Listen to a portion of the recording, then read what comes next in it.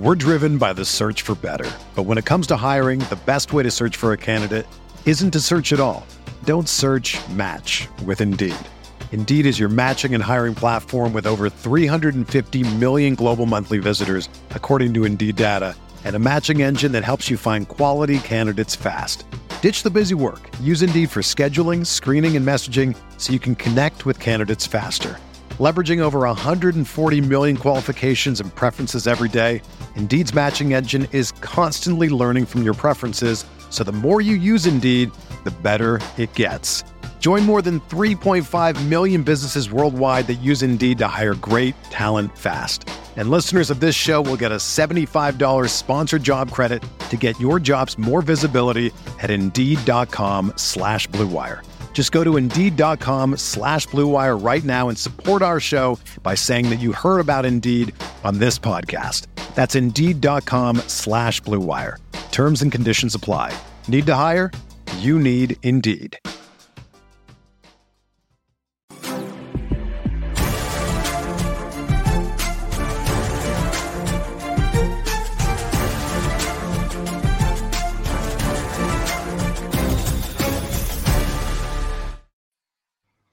Good morning, everybody, and welcome to the RotoWire Thanksgiving NFL special show. My name is Jack Burkhart. You can find me on Twitter at Jack Burkhart. Ryan, I'm normally in the soccer streets talking Champions League or Premier League with you, so it's nice to be talking NFL outside of just tilting our best ball teams in DM. But how are you doing this week, Ryan?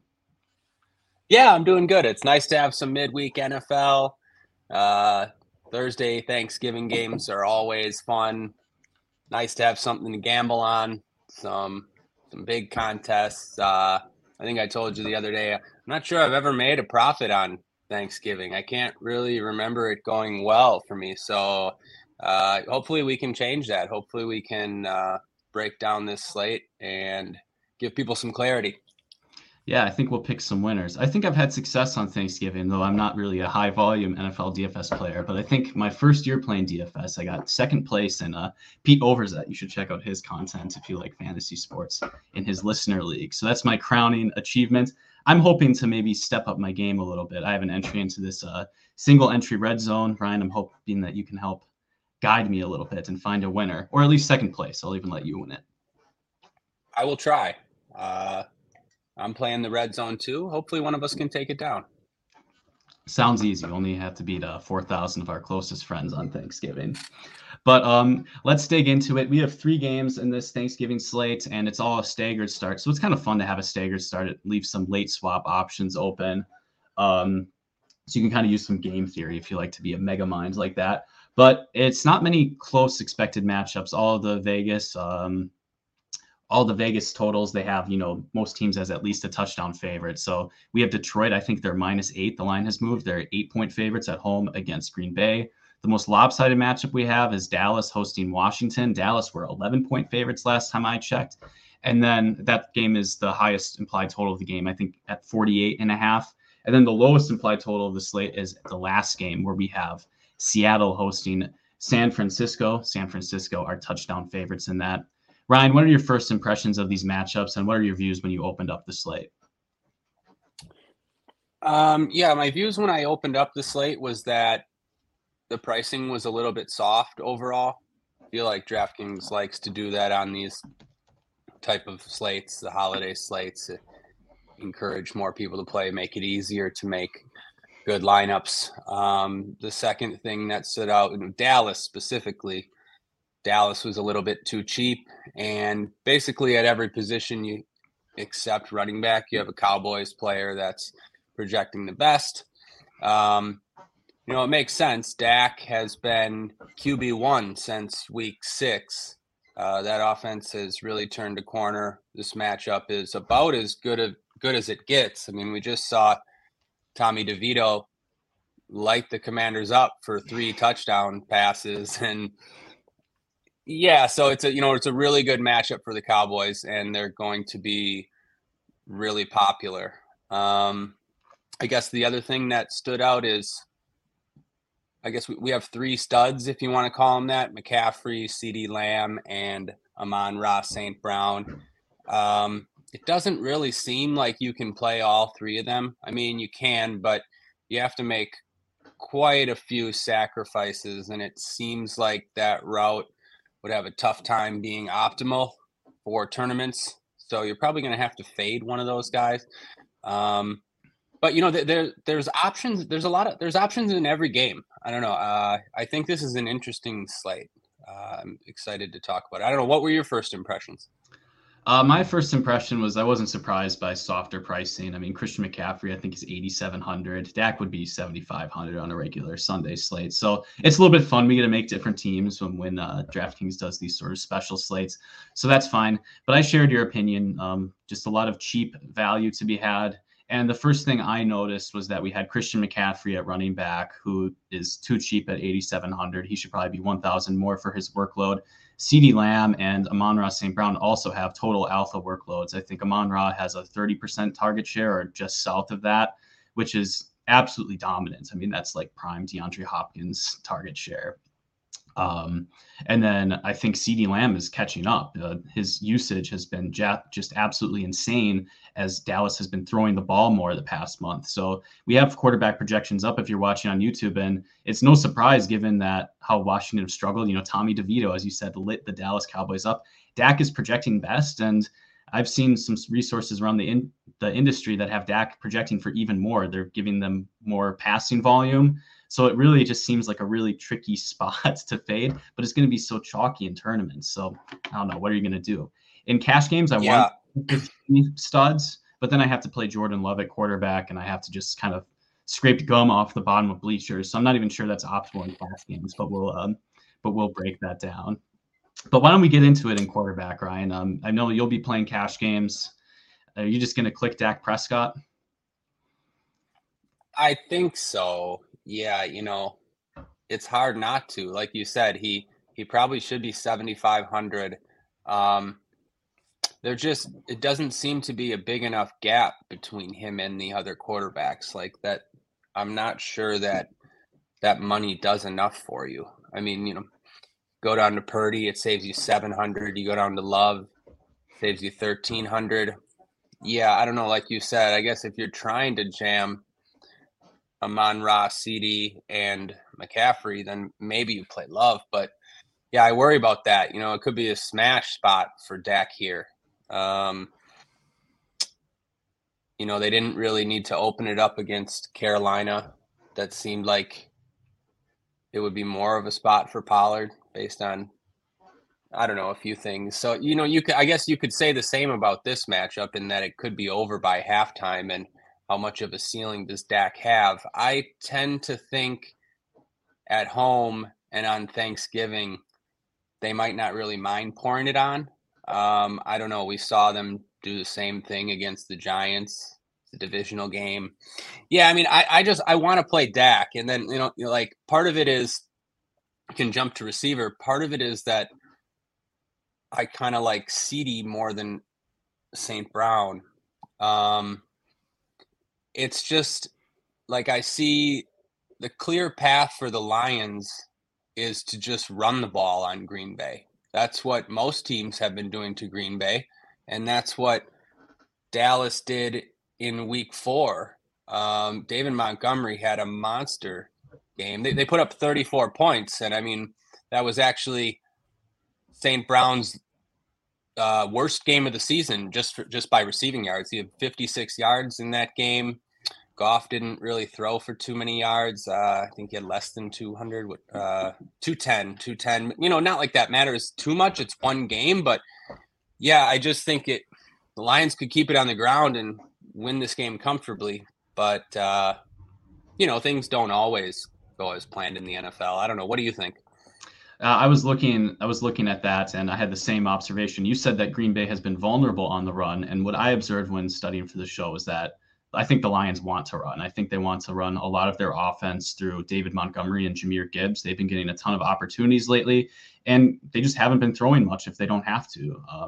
Lions throw much less than many other teams on this slate. So that combined factor, right? I think Amon-Ra St. Brown is 200 cheaper. He might have a slightly better target share, but the implied total is a little bit lower, and we're more confident based on the past month, that Dallas will want to throw the ball more. So all these if you just look at them in a vacuum, maybe you want Amon-Ra because he's got a slightly better target share. But if you look at the game environment factors, I do think they start to creep up and it really fades CD.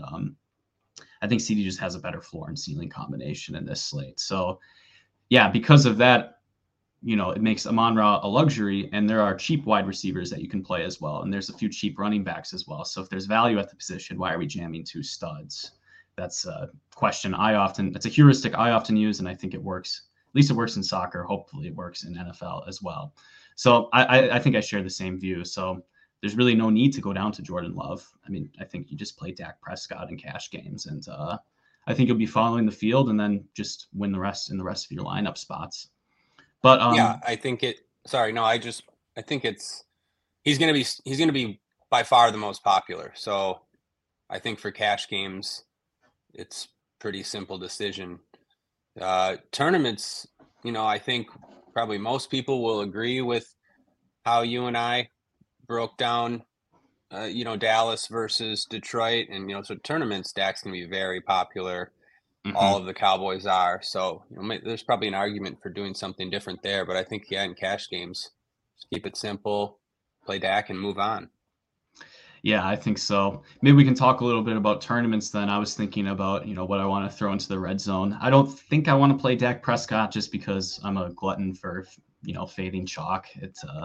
It's what I like to do. And, when I'll complain in the Discord when Dak drops 35 on us. But I think the 2 options that seem most appealing to me in tournaments, you have Brock Purdy in this evening spot at 6,100. I like Brock Purdy because Christian McCaffrey can get there on a receiving touchdown, which can take Purdy up.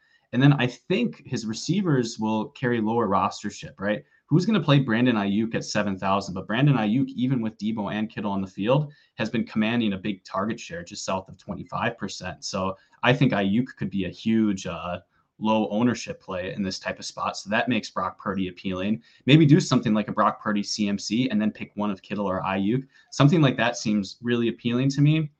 It's a game where San Francisco, I think, can play quite well, and I can see a stack like that working out in my favor.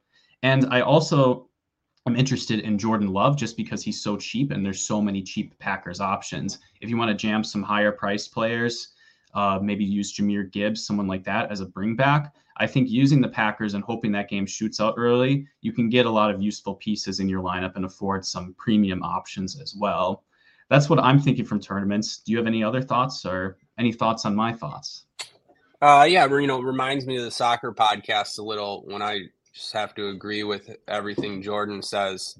I don't really have too much to add. Those are the 2 guys I was looking at, Purdy and Love, basically for the same reasons. Ayuk, for one, Ayuk has leverage. Ayuk leads the league in yards per reception. Clearly at this point, I think he's the one with the ceiling, and you can see that he's 1,100 more than Debo now. I think it makes sense though.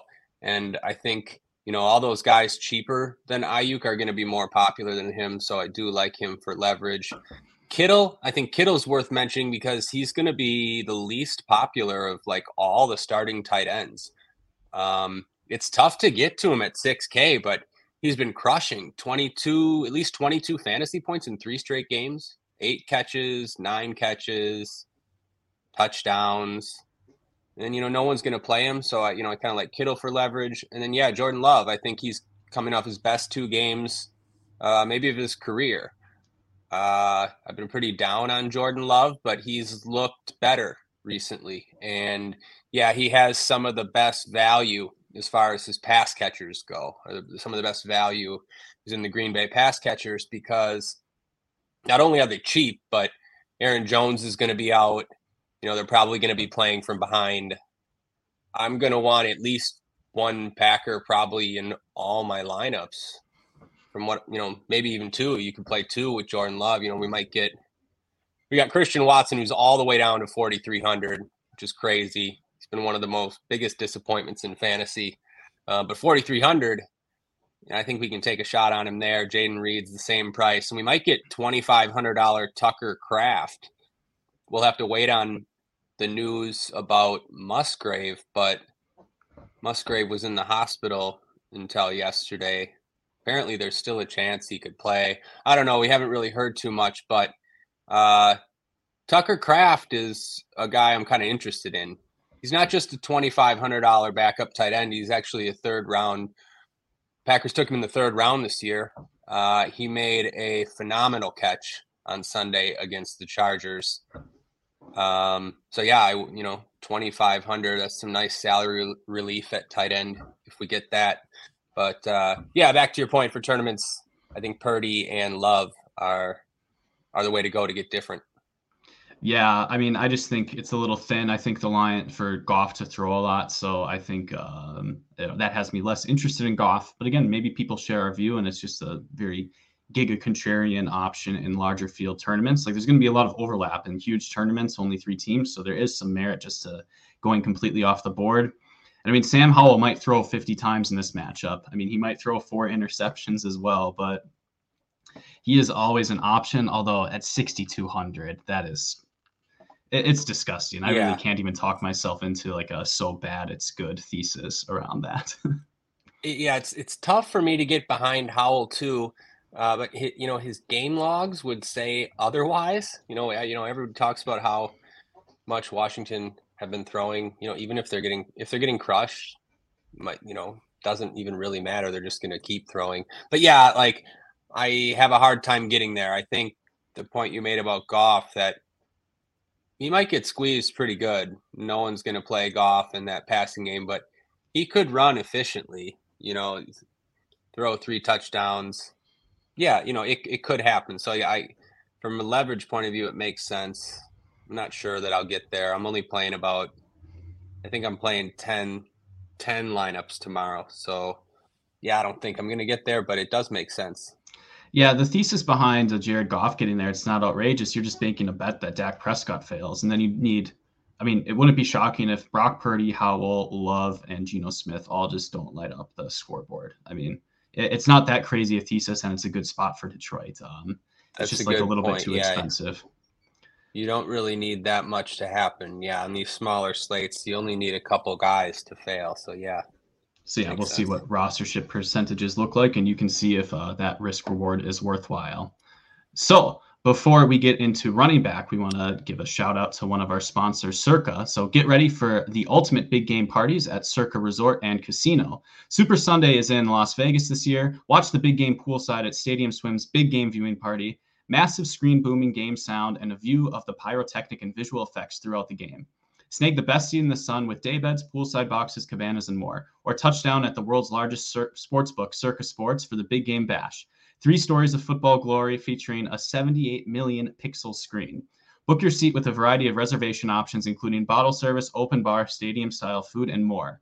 Don't miss these legendary viewing experiences on February 11th. The big game parties only at Circa Resort and Casino. Reserve today at circalasvegas.com. Ryan, have you seen pictures of that pool out there that they have at Circa on Twitter? It looks outrageously pleasant, and I'm cold already. Yeah. I could use that warmth in my life. Yeah, I have. Actually, our friend Art Chichi1 was there a month or so ago and sent us some pictures as he was, I think, sweating college football there. Yeah, it seemed crazy screen. It seemed like a good time. Yeah. Our Chichi1, he lives a tough life. Anyway, let's get into the running backs. So moving to the running back tab, and the first thing you'll notice is that Christian McCaffrey, 8,700. He's just too cheap in this spot. And I mean, I was looking at all his workload. He dominates red zone opportunities. I think around 60% of red zone opportunities. He carries an 18% target share. He gets most of the carries. It's just an outrageous workload, and I think that makes him a lock on his own right in cash games. He can just completely lap the field. I have a really tough time even conceptualizing fading him in tournaments, because even in scripts where you think, well, how does McCaffrey fail? Like, it's like 20 points almost. You're betting against him to get a touchdown. And I think he had like 18 straight weeks with a touchdown before recently. So it's such a good spot. So we can just start with there before talking about the other options. But I mean, Ryan, what's your perspective on Christian McCaffrey in cash games and tournaments? Yeah, no brainer for cash games. That's for sure. Like you said, he's too cheap for one. We're used to him at 92, 93, 95, 100 even. So he got a price cut for no reason.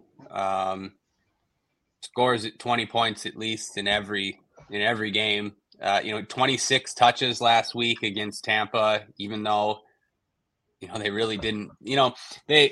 Kyle Shanahan has no issue with just using McCaffrey a ton.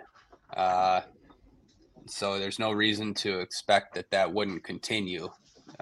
Pretty good matchup against Seattle. Yeah, I don't think about it too much for cash games. For tournaments, like you said, yeah, it seems tough because if he's guaranteed 20 points or whatever, but there's other running backs, 2 other running backs on the slate could score 20 points. And then that's when you can fade McCaffrey, especially if you want to spend up for multiple receivers or spend up at tight end. I mean, if you get 15 points out of Charbonnet and, either Pollard or Gibbs equals McCaffrey, there are routes to fading him in tournaments. I think I'm considering it just because he's going to be the most popular. So it already makes sense from that standpoint. On the other hand, I would understand if you just locked him in tournaments as well. I can, as always with these decisions on the chalky options who are clearly the best options. I mean, you can jam them or you can fade them. I can't really say much more than that, I guess. Well, I mean, it's a lesson in lineups, not players, right? Like if you want to make lineups with Christian McCaffrey, there's ways to make lineups with Christian McCaffrey. You have to be aware that he's going to come in tournaments with insane rostership. So you're just going to have to make sure that you have enough leverage depending on the size of the tournament. Or you can fade him and then just make a good lineup around that. And if you fade Christian McCaffrey, there are a few running backs who are capable of keeping pace because I think they're other underpriced running backs. I mean, most of the running backs that are options seem a little too cheap in this spot. There's not a ton of running back plays. There's 7 that I'm considering overall, which kind of feels small, but maybe that's roughly normal. But they're all quite good. So you have Tony Pollard, the eternally frustrating Tony Pollard, who is 6,700.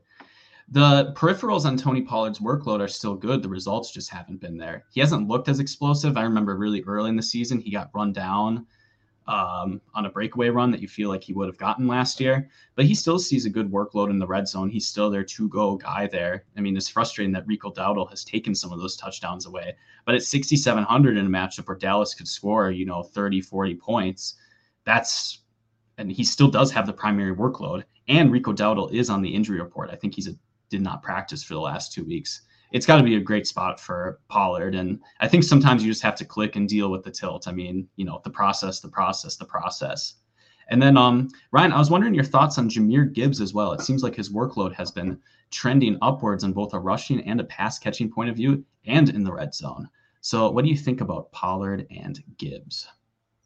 Yeah, I think it's the toughest decision on the slate, actually, which running back to choose between Pollard and Gibbs. I think you broke it down pretty well. I think Pollard probably has more touchdown equity. You mentioned his role in the red zone, and although Gibbs has been more active in the red zone lately, he's always going to have Montgomery there. So you feel like Pollard's a little more likely to score. However, you're talking about Pollard and his explosiveness. Jahmyr Gibbs has been the opposite. These are like, you're just watching these two guys. Jahmyr Gibbs has looked incredibly explosive and completely passes the eye test, where Pollard has sort of done the opposite. They're projected very closely. I think it seems like Pollard is going to be a little more popular. So I would probably just do that in cash games. But, without factoring ownership, I think I like Gibbs. Just going back to how we started the podcast and talking about the line, this being a spot for the running game for the Lions and maybe a spot for the passing. I mean, it's a spot for the entire Cowboys offense, but just with how I'm seeing the games going, I don't know. It's tough for me to click Pollard after after how bad he's been, but he's too cheap. It's a great matchup. I don't know. Again, like it's the toughest decision for me. I'd probably just go with Pollard in cash games. I don't know. What do you think? I think you have to just be, the process, and play Tony Pollard in this spot. I mean, if you're playing cash games, you can play Dak, Pollard, CD, and then Jake Ferguson, and you're going to get, 75% of the touchdowns. I just made that number up. That's not scientific, but you could view it as a way of, maybe it's a bit cowardly, but you're not going to get anything wrong necessarily. But, Q Brandon Cooks catching 3 touchdowns after I say that remark. But I think from that point of view, it's one of the best spots. And then also there's, you could consider late swap if you want to be a mega mind. Jahmyr Gibbs is up first. So if Jahmyr Gibbs absolutely pops off and he's, pretty high owned in your head-to-heads and double ups, you'll be able to maybe make some moves based on that. So if it's a really, really close decision, I think you can just take the later player. And then while all your family's, trying to eat and pray for Thanksgiving, you can be making your late swaps and staring at your phone like a real family man. But I think that might be sound advice. I don't know, Ryan, what do you think about using late swap as a tiebreaker? Yeah, I like using late swap on these slates, both for cash games and tournaments. Not enough people do it. And like you said, if you fade a guy that's a little bit chalkier and he smashes, yeah, you definitely swap. You give yourself almost a second chance to cash. Yeah, so I think that's worth considering there. All right, so that's sorry. Not that it really matters. I was just looking into Rico Dowdle and what's going on. I see he didn't practice. I guess we don't have more than that. The same thing happened on Saturday. We were kind of nervous that he wasn't going to play after the walkthrough. He popped up as questionable with that ankle injury, but he did have 10 touches against Carolina. 16 touches for Pollard, 10 for Dowdle. I know most of Rico's came in the fourth quarter, I believe, when that game was already decided. But this game against Washington will probably be already decided in the fourth quarter as well. So yeah, I don't know. Just, it's not like Pollard is like the bell cow and Gibbs is splitting work. I don't think it's that clear cut. Yeah, I think that's a fair point, and we'll want to definitely monitor the Rico Dowdle situation. I guess looking at other cheaper options, so David Montgomery is 6,300, but his passing game role has diminished. So with a $500 difference, I mean, you can consider that as a leverage play in tournaments. But I think from a cash game point of view, you have to find the 500 to play Gibbs in that sort of spots. And then there's 3 interesting options that are below 6K, and it's just some options that have popped up due to injuries in the backfield. So I think Zach Charbonnet is primed for a big workload for Seattle. He had already been getting a lot of snaps when Ken Walker was healthy, but Ken Walker hasn't practiced all week. I think Pete Carroll said it was a pretty concerning injury, and Pete Carroll always lies about injuries, so you can assume that it's a pretty serious one and that he won't play. But he seems like a great option, even against the fantastic 49ers defense at 5,300. He just makes a lot of stuff work. We're going to be waiting on Aaron Jones injury information, but he hasn't practiced on Monday and Tuesday. That puts A.J. Dillon in a good spot, and he does catch passes when – I mean, it's not like he's particularly good at it, but he does catch balls when he's on the field and Aaron Jones isn't there. So at 5,400, that's a nice workload that you're buying. And then I'm not interested in Brian Robinson unless Antonio Gibson is out. Gibson has had 2 limited practices, but I noticed that all of Gibson's passing workload went to Brian Robinson. And at 5,900, that is pretty tempting as well if you think Washington can keep up. That's a lot of talking for me, Ryan. What do you think about these cheaper running back options? I think you broke it down well. Just to start with the Commanders. Yeah, I would not have interest in Brian Robinson if Gibson plays. I would probably have a little bit of interest in Gibson for tournaments just because he allows you to get different. And I think most people won't go cheaper than Dillon or Charbonnet. So, yeah, I think, yeah, I don't mind going to Gibson just because he'll catch passes. They'll be playing from behind. He could sort of fall into 15 points. But these other guys, I think Montgomery, one of the best tournament plays on the slate, going to be way less popular than Pollard and Gibbs, and less popular than Charbonnet and I don't know, maybe even Dillon. But Montgomery had the best game of maybe his career against the Packers in week 4, 32 carries for 121 yards and 3 TDs. His passing game role has diminished a little, but he has upside in this spot for 100 yards and 2 touchdowns. And, that would break the slate, especially if no one's going to play him. I think that's a pretty good tournament play. It seems like Aaron Jones is out. He's listed as doubtful. I don't know, Kenneth Walker. You never know with these Seahawks. Kenneth Walker is questionable. I feel like we've seen so many times over the years Lockett and DK Metcalf as questionable, and they always play. They always play. I don't know. You never know with Pete Carroll, but it seems like Charbonnet is going to start. So that's what we're planning on. I think Charbonnet is probably a better option than AJ Dillon. Maybe I have a little bias as a Packer fan with AJ Dillon, as he's been pretty bad over the years. We've seen him fail in this spot with Aaron Jones out many times. I do, though, like you said, he does catch passes, even though he's not necessarily a good receiving back. And we've seen games at Ford Field shoot out plenty of times. We've seen teams put up plenty of points against the Lions recently. The Bears just did it. A couple weeks ago, the Ravens went nuts on them. So their defense can struggle at times. So, Dillon's a fine play too. I think in tournaments, he would be, maybe half as popular as Charbonnet, maybe even more. Maybe get Charbonnet 3 times more popular. I don't know. I'm just guessing, but he'll be more popular. So I think Dillon is okay for tournaments. I think you could go to Charbonnet in cash games if you wanted to. You could play him in the flex for sure. That seems like a pretty good option. It's a tough matchup for Seattle, but 5,300 at home, getting all the work. He's shown to be plenty capable in the passing game too. So I feel pretty good about Charbonnet for 5,300. But I don't know, kind of have a lot of decent running backs to choose from since it's only a 3-game slate.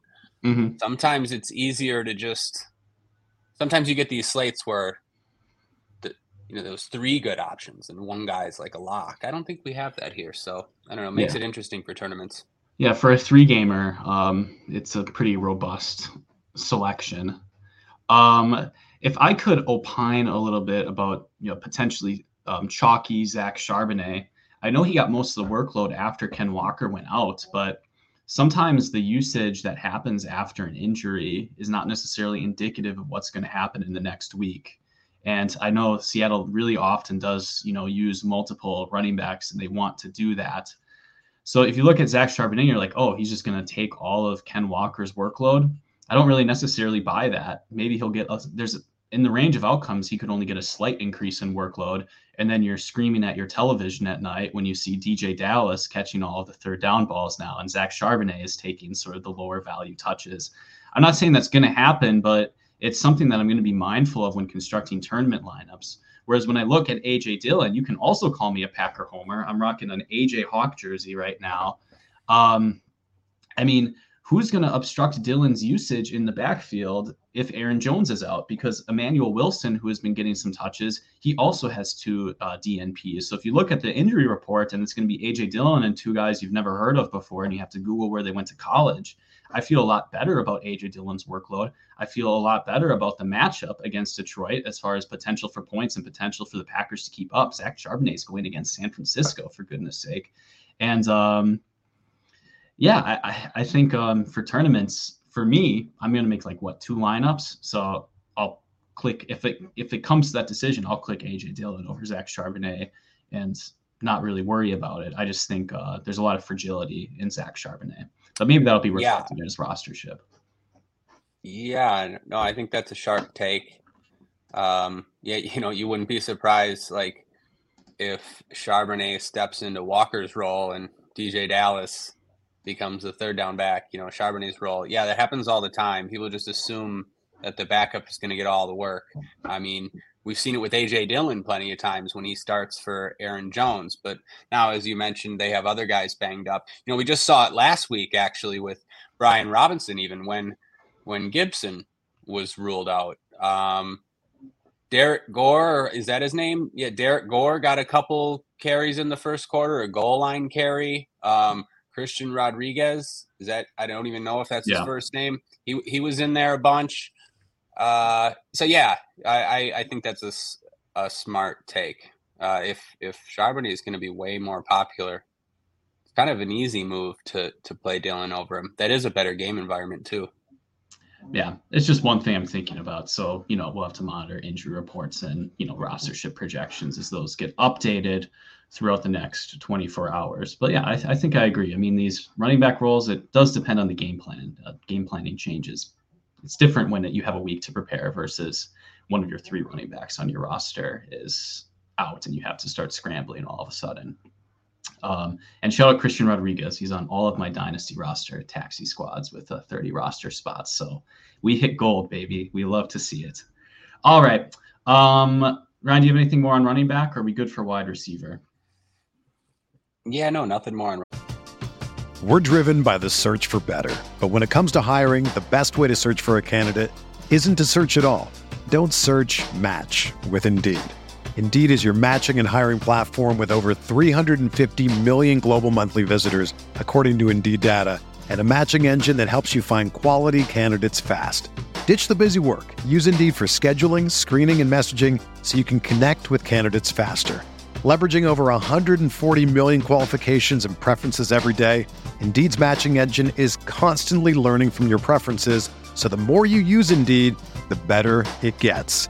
Join more than 3.5 million businesses worldwide that use Indeed to hire great talent fast. And listeners of this show will get a $75 sponsored job credit to get your jobs more visibility at Indeed.com/Blue Wire. Just go to Indeed.com/Blue Wire right now and support our show by saying that you heard about Indeed on this podcast. That's Indeed.com/Blue Wire. Terms and conditions apply. Need to hire? You need Indeed. Without the ones like you, who work tirelessly to keep things running, everything would suddenly stop. Hospitals, factories, schools, and power plants, they all depend on you. No matter the weather, emergency, or time of day, you're the ones who get it done. At Grainger, we're here for you with professional-grade industrial supplies. Count on real-time product availability and fast delivery. Call, click Grainger.com, or just stop by. Grainger, for the ones who get it done. Running back. Well, we've already talked some about wide receiver. We've talked about how awesome the Dallas game environment is for CeeDee Lamb. He's 8,700. He's too cheap in the spots. He's just getting a ton of usage right now.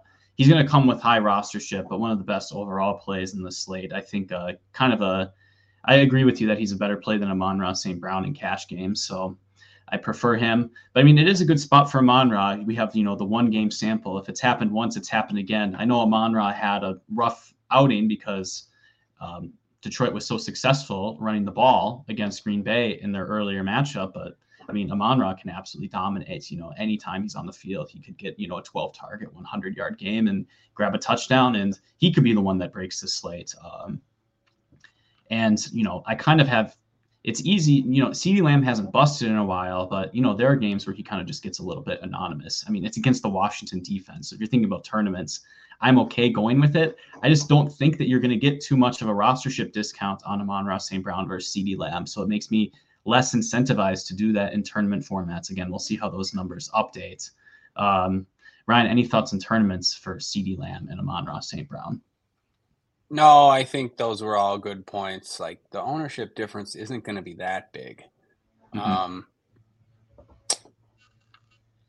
CeeDee, he kind of busted last week, 38 yards only, despite the Cowboys. He did score, but yeah, despite the Cowboys scoring 33. I think St. Brown is probably a little bit more consistent. You can think of it that way, with CD having a higher ceiling. Mm-hmm. Yeah, I don't know. Like, can't really say anything else. They're both great options. You wouldn't be surprised if either of them outscores the other. I don't know. The Lions, yeah. I don't know, Jack. They're both good options. I was going to say, the Lions ran pretty bad last week in terms of Goff threw 3 picks. They barely had the ball. Time of possession was all in the Bears' favor. They like almost doubled them up or something. And Amon-Ra still gets there. He's always such a focal point of that offense. And the Lions have a high total in this spot, similar to the Cowboys. It's one of those spots that you can sort of look at as a toss-up. I choose CD because I like Dak better than Goff. I think he's better. I think the passing game's better. He throws for more yards. They've been in better form. CD just set an NFL record, the first player to ever have 11 catches and 150 receiving yards in 3 straight games. I mean, he's been amazing. So yeah, I side with CD, but they're very similar options. Yeah, I mean there are options. It's a little bit more spread out on Dallas than it is in Detroit. But I mean, I agree. I mean, I think you're just gonna have to pick one, and then there's obvious like tournaments, quote unquote leverage. So like if you don't play CD, it makes sense to play like Ferguson and Tony Pollard in your lineups, and the same type of situation. If you don't play Amon-Ra, it probably makes the running backs a little bit better in larger tournaments if you are interested in that line of thinking. But just thinking about cash games, those are the 2 options at the top. None of these mid-range options are super appealing to me, maybe in tournaments. DK Metcalf is questionable, but as you said, who knows with Seattle, so just wait until the injury report comes up. He came up with a toe injury and did not practice and was not on the report on Monday. That's worth monitoring because that would be a boost for Tyler Lockett and Jackson Smith and Jigba if Metcalf is ruled out. But I'm not really interested in anyone between the price of $8,500 and $4,500 in cash games. I mean, Ryan, you can correct me if I've missed someone, but things start to become interesting once you're in the $4,500 range. You have Brandon Cooks at $4,500, maybe not in cash games, but you talk about Christian Watson at $4,300. He's been disappointing, but that's just too cheap for a guy who can catch 2 touchdown passes on any given day. Chemistry not very good with Jordan Love, but he just needs one chance. Jaden Reed at $4,200. JSN at $4,100. And then I always seem to have on every single fantasy football, best ball, dynasty roster, Curtis Samuel, who I think seems fine at $3,600. He doesn't see a lot of snaps, but he does sort of get like manufactured touches when he's on the field. A nice explosive player. Brian, who sticks out to you in the cheap range? Yeah, you sort of mentioned all the guys. I really like Cooks for tournaments. I wouldn't do it in cash games. But if you're planning on playing Dak, I think you should probably double stack Dak. I mean, you don't have to because he's rushed for a couple touchdowns lately, but I like to double stack Dak, especially on a slate like this where you probably need him to put up, close to a ceiling, 25 plus points and throw 3-4 touchdown passes. So yeah, I like Cooks for tournaments. The Packers are too cheap. I don't know. Like I've been off Christian Watson the whole year. I don't know if I've rostered him. I don't have him in best ball. I know he was very popular, but I've just been all the way out on Jordan Love. I'm sort of in on Watson here just because he's all the way down to 4,300. Crazy low. And also because let's assume Aaron Jones and Musgrave are out. So that's another bump to Watson, who is the most talented of the Packers receivers, just as far as ability, speed, strength, deep threat, all that stuff. So, he has a ceiling in him for 4,300. I mean, it's very concerning that he hasn't caught more than 3 passes in a game all season. That is crazy, but what a stat. Yeah, I want to go. Yeah. What a stat, right?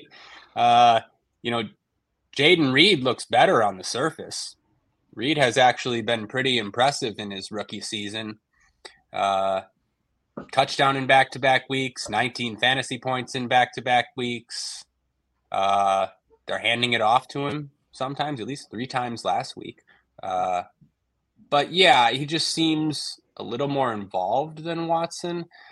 So yeah, I don't know. Maybe his floor is higher. Maybe you could say Watson's ceiling's higher, but I don't know. I think they're both very similar options, and I have interest in both of them. I just think I'm expecting the Packers to be playing from behind, playing fast and passing often in the second half, and it just doesn't take much to get there for 4,300 and 4,200.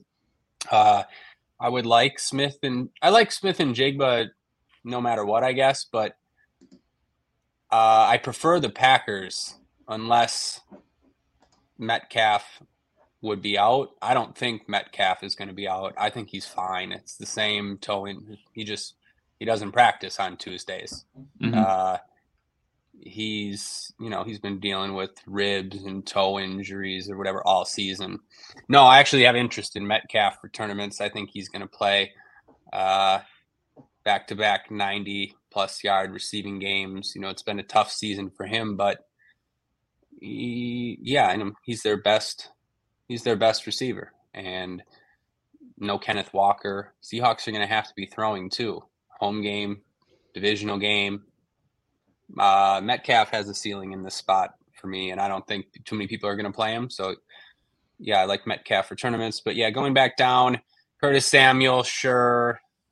Michael Gallup, sure. But, like, one of these Detroit receivers, maybe. I think I'd rather take a chance on Jameson Williams.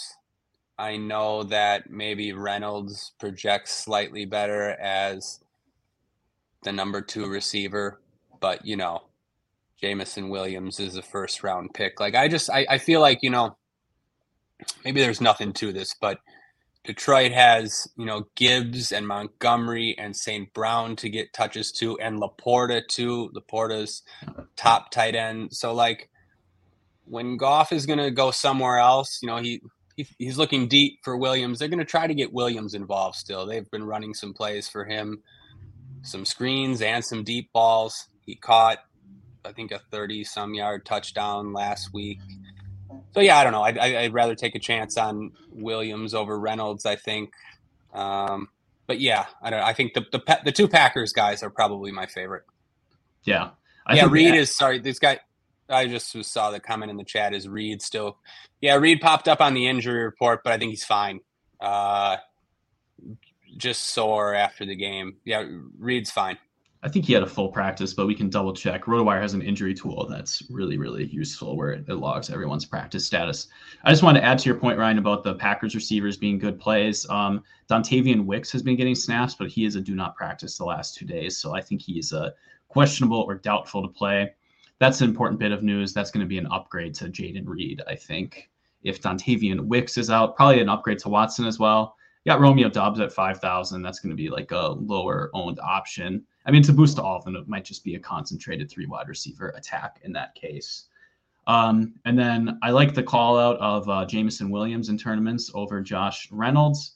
I'm going to be looking for if Donovan Peoples-Jones, I think he was acquired by the Lions. If he is active, I don't think he's been active yet. I'm just not going to click the Jameson Williams button because they're both similar downfield threats to me. That might be a square take. But Peoples-Jones played last week. He played last week. Okay. He did play last week. I'm going to bring up the snap counts right now. But, just glad you mentioned Dobbs because he's a good tournament play. Everyone's going to go to Watson and Reed because they're cheaper. But Dobbs has been the red zone guy. And, clearly the red zone guy. He made another great touchdown catch last week, and Love is always looking for him. But I think he has 4 touchdowns in his last 5. Yeah, 4 touchdowns in his last 5. So I think that's a good play for tournaments. Lions snap counts at receiver last week. Jameson Williams saw 40 snaps, 65%. Peoples-Jones saw 3, 5%. 3 snaps. I don't know. Does he get more involved now? Maybe. Like, Maybe. that's a fair point to make. But Williams' snaps continue to trend up, and I just, I think he's fine for tournaments. All right, I appreciate the community notes. It was something I was worried about, but if Jameson, if the snaps are already that askew, then I don't think he bites into the workload as much. So, good call there. Anything else on wide receiver, Ryan?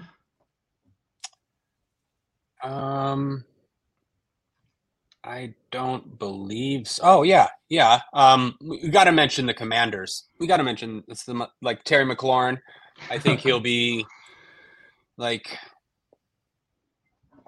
McLaurin and Dotson are at least worth mentioning, especially if you're stacking up the Cowboys. I mean, I know it's tough, but the Commanders have been throwing a ton, and Howell, while he may not be great and that offense might not be great, I mean, just look at the passing yards he's been throwing for. It's insane. Somebody has to get them. I know it hasn't. McLaurin's been very frustrating, but I don't know. I can maybe get there is what I'm saying. I don't know. If I'm stacking the Cowboys, I think I can play McLaurin still. Do you have any thoughts on these Washington guys?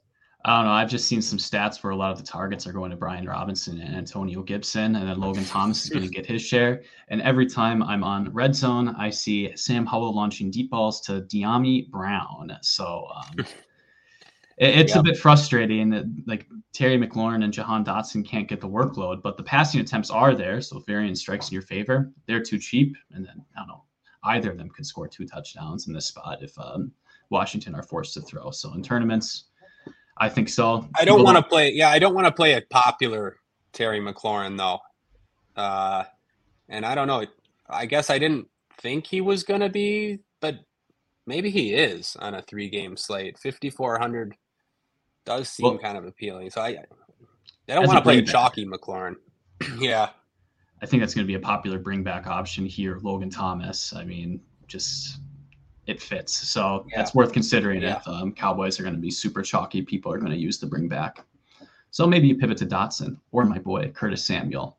I don't think I would do that for tournaments, though. That's a cash game option. All right.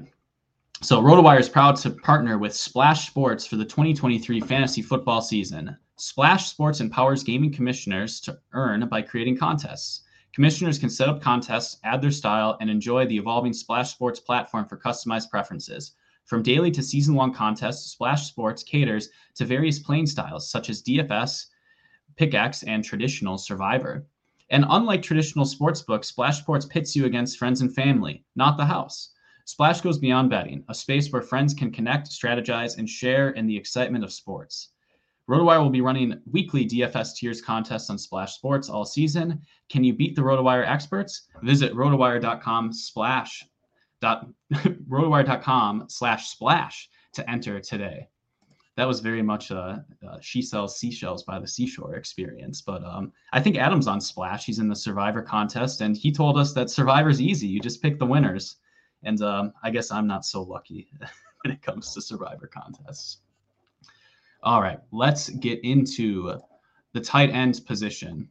So I think the dominant tight end, at least for cash games, is going to be a slightly underpriced Jake Ferguson. I mean, he's got a 15% target share in a high volume Dallas attack. It's the best total. He should probably be closer to Sam Laporta. So 1,300 is too much of a difference, in my opinion. I think he's going to be the overwhelming tight end chalk in all formats. But there are other reasonable options. I mean, I always like playing Logan Thomas. He just seems to be a guy who can get there on volume. You just need a touchdown. We talked about George Kittle. We haven't talked much about Sam Laporta. But Ryan, what's your take on the tight end position? Yeah, I think you're right about Ferguson. Seems like he's going to be the most popular. It seems like he's a little underpriced. I think he's probably the cash game play. Is he a lock in cash games? I don't know. Not probably. I don't know.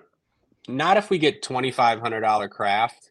I'm not saying Kraft is a great option, but just with all the things going on with the Packers, if Musgrave is out, DeGara hasn't been practicing, Aaron Jones is out, and Kraft is at least he has some receiving chops, so I don't mind. I don't mind playing Kraft in any format actually. Like I'm not necessarily worried about Ferguson smashing me. Schoonmaker, the rookie tight end for the Cowboys, he played 25 snaps last week, 28 the week before, 35%, while Ferguson had been in the 80s for most of the year, but he played 67% of snaps 2 weeks ago and 72% last week. I don't know if blowouts have had anything to do with that. I don't really think so. I mean, Schoonmaker caught the touchdown in the first quarter last week. Schoonmaker is a talented tight end who they spent a draft pick on. So yeah, it's a good spot for Ferguson, but I can't call him a lock. Mentioned Kittle for tournaments, I think is a great play because no one's going to play him. Laporta's a fine play. I don't think I'll get to Laporta actually. He's a fine option, but it seems like I would rather Kittle would offer more leverage, I guess is the best way to put it. Like Laporta might be twice as popular as Kittle. I don't think Laporta will be overwhelmingly popular, but I don't know. I guess like similar to my take that I'm just sort of off Detroit's passing game. So no Laporta, but yeah, he's a fine option. I don't know. Do you have anything to say about that? Maybe no, I think Laporta is probably like fairly priced, which is not good when so many players are underpriced in this slate. He's probably the second receiving op. Maybe, you have Gibbs and Amon-Ra who dominate receiving, but then Sam Laporta is going to be the guy that Jared Goff looks for. It seems like a fine option. I mean, you can play him, but I'd rather just find the 800 for Kittle and make lineups around that if I make a couple. So I think that's my lean. It's like, I feel like George Kittle has more slate breaker potential, more run after catch ability. And so in the tournament formats where I'm going to be playing either of these guys, because I don't think either's a cash option, that makes Kittle seem appealing to me, especially if I play Purdy, like I said at the start of the show. Some good points on Jake Ferguson. I mean, if Luke Schoonmaker is getting more snaps, that's going to dilute his role a little bit. Seems like fine chalk to fade in tournaments. I mean, maybe he gets like 4 grabs and a touchdown, 12 points. I feel like you can beat that in other ways. Maybe Tucker Kraft accidentally falls into the end zone at 2,500. Never a bad play at $2,500 tight end who's going to see most of the snaps on DraftKings.com. Yeah, one other thing I noticed, and I guess there is one other receiver that I might consider. I'm not sure if I'll consider him in the contests I'm playing, but if I was playing larger field contests, I'd absolutely consider it. Jalen Tolbert is 3,100. Okay, he played 62% of the snaps 2 weeks ago, but he's been over 40% for 4 straight weeks. If you look at his game log, he's got 5 targets in 3 straight games. I mean, the guy's 3,100. If you're going to get 5 targets, he's a good tournament play. That's really all I can say. I don't know if he's going to get 5 targets, but if he's going to get 5 targets, I would. He's 3,100. So yeah, why not? Why not? Somehow, if like an extreme studs and duds lineup is going to take it down, you feel like Jalen Tolbert is going to be there. But if you use someone like Jalen Tolbert instead of a Christian Watson, it's going to come with lower rostership probably, and might let you. That's the difference between Brian Robinson and Jahmyr Gibbs, for example. So it might be a way. Yeah, it might be a way to get sort of a different Dak Prescott stack that won't be chalky. Like, I mean, imagine starting Dak, CD, Tolbert, and then even Kraft. So you're playing $3,100 Tolbert and $2,500 Kraft. So you could make Dak lineups that other people won't be able to make by getting one extra stud in. Mm-hmm. Something to consider. Yeah, I think that's worthwhile. I don't know. I don't think tight end is particularly interesting in this slate, Ryan. I think Ferguson and Thomas are fine. We might have a punt that we want to be aware of, and Kittle and Laporta, go ahead if it makes sense for your lineup. That's it. Yeah, I think cash games is probably Ferguson, but if you could only afford Logan Thomas, that's fine. If you wanted to play Kraft, that's fine. Yeah. Yeah. All right. Well, let's get to our favorite position to discuss, defense and special teams. Dallas is projecting really good in most projection systems for whatever that's worth for defense and special teams. But I mean, Washington have been an offense to attack if you've been streaming defenses in fantasy. They concede so many sacks. Sam Howell is going to throw the ball so much that's going to leave for opportunities for interceptions. It's always, I think it's a great spot to attack, and DraftKings doesn't really punish you as much for giving up points for. So even if, Washington keeps up a little bit, I think Dallas can really score quite well. 3,800, whenever I play cash games on DraftKings, I'm looking to scroll down, but I don't know, Dallas is projecting really well. I think they might even be a little bit popular, Ryan. What's your inclination to do at defense? Are you considering spending up for the Cowboys, or are you going to be fine just, play Washington and pray that maybe they get a couple interceptions? I don't know. What are your thoughts? I think it's annoying that the Cowboys aren't 4,500 because they should be. It's another misprice here. Yeah, I think the Cowboys are going to be the most popular defense, even in cash games, which is annoying because, like you said, we want to just scroll down and play a cheap defense. But a matchup is pretty much as good as it gets. Howell was sacked 9 times by the Giants last week, and Washington turned it over 6 times. 9 sacks and 6 turnovers last week. I mean, Howell's on pace to break the record for most sacked quarterback, in NFL history. If you look at the Cowboys defense, they've been putting up ceilings all year. 3 games already with more than 20 fantasy points, 7 sacks against Carolina last week. Micah Parsons, one of the front runners. I don't know, not front runners this year. Reigning defensive player of the year, one of the best defensive players in the league. Yeah, I have a tough time. I want to play the Cowboys in cash, which is weird to say. Obviously, I don't think it's a must. I mean, we saw the Cowboys in an absolute smash spot against DeVito and the Giants. They scored 8 points. 5 sacks and a pick. You could fade that for sure. I'm worried about fading it if they're going to be like 40, 50% owned or something though. So yeah, I do kind of want to get to the Cowboys.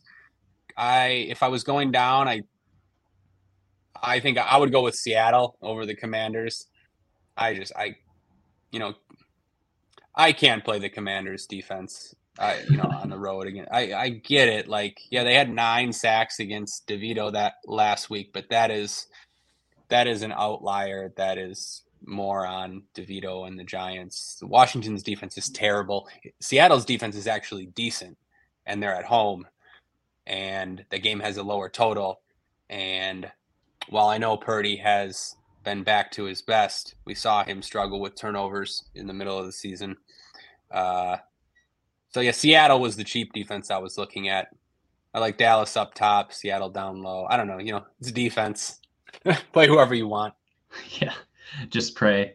If I could defend the Washington Commanders defense in tournaments, we've seen Dak have some horror show performances with interceptions. So it could happen and no one's going to want to play them. So if you're not playing the Dallas Cowboys defense and they're really popular in tournaments, then you just want to play anyone else and hope, Dallas has one of these 8-point performances and you have the team that gets the pick 6. And, that's the defense that you end up needing. I don't know, really chalky defense on a 3-game slate. It's not a situation I've really encountered much in my life, but in a really high variance position, again, it's like goalkeeper in soccer. I'm willing to play an off the board one, even if Dallas is the best play. They should be the highest owns, but if I can get on a slightly different construction, if it helps me get up to a key player, I'll be happily spending down for Seattle or Washington. And I don't know, Detroit Lions defense looks interesting too. $600 isn't that bad, but I mean, Love could have a horrible game rather easily. That's, I think, one of the spots where I could imagine, another team getting a defensive touchdown, but maybe I'm just a pessimistic Packer fan. I think that, of course that could all happen. One note about the Washington defense, maybe it relates to that game and maybe it relates to Dallas's passing game, but Emmanuel Forbes might miss. He is the Commanders' first-round cornerback. Got to be their best defensive player remaining after Montez Sweat and Chase Young were traded. So I don't know, maybe maybe you want to pay attention to that. If Washington's best corner is out, it's just another bump for CD in that passing game. Yeah, that's I revised my statement on Washington if they keep on suffering from from injuries. You're right, though. We've seen Dak struggle against just about anyone. It has been a different Dak lately. I don't know. Yeah. Which one are you going to get here? I don't know. Yeah, who knows? We got a question in the chat about FanDuel. I actually looked at FanDuel. The pricing's pretty similar. So like the pricing dynamics, so you can kind of take these concepts and, we talked about DraftKings pricing, but I think the reasoning will apply to FanDuel pretty well. Just focus more on touchdowns. And then if you use the optimizer, I think the star is just what is being flagged as like a high point per dollar plays. So those are players that you can play in all formats if you want to look at that. But Ryan, I think we've given this a very, very thorough breakdown. I don't know. I always like these smaller slates. It's fun to dissect all the angles, and it's fun to have some cleaner leverage. So I don't know. I always get intimidated. Like 10 games is too much. 3 games, I really like to dial in on all of the options. So any final words? That's actually, sorry. No, that's a good point. I was going to mention that at the start. A slate like this, like a 3-game slate, it's different than the 10 or 11 game slates in that for tournaments, you kind of want to script all the games out actually, and then build a lineup based on all those scripts. Like just the simple script that might be popular, like passing spot for Dallas, so running spot for the Lions, blowouts where the Packers and Washington are going to be playing catch up, and then whatever you think about the Niners Seahawks game. But yeah, so like don't just click random lineups with players you think are going to do well or project well. You make specific scenarios. Yeah, I agree with that. And if you're not playing a very chalky player, you can play other options who benefit if that player doesn't do quite as well. So, like what happens if that chalky player fails? He's going to fail because so-and-so is succeeding or so-and-so is also failing. Yeah, you get all of that stuff. Yeah, so all that stuff is worth keeping in mind. But Ryan, we've been here over an hour, so we're going to wish you luck. On behalf of both of us, we wish you a very happy and safe Thanksgiving. If you enjoyed the show, please give us a thumbs up on the YouTube. You can leave a rating and review, 5-star, we hope, and positive review on the podcast feed. And if you're not already a member, you can join us. Use the link rotowire.com/pod. It's a really good deal, and there's a ton of stat resources. I mean, I'm pulling all of these target share stuff. I'm pulling all of the injury reports right on RotoWire. It saves you much time and effort, so I would highly recommend it. But good luck, everyone. I hope you finish second place in the red zone and I finish first. It should be a good day for everyone involved. But see ya. Thanks, Jack. Happy Thanksgiving.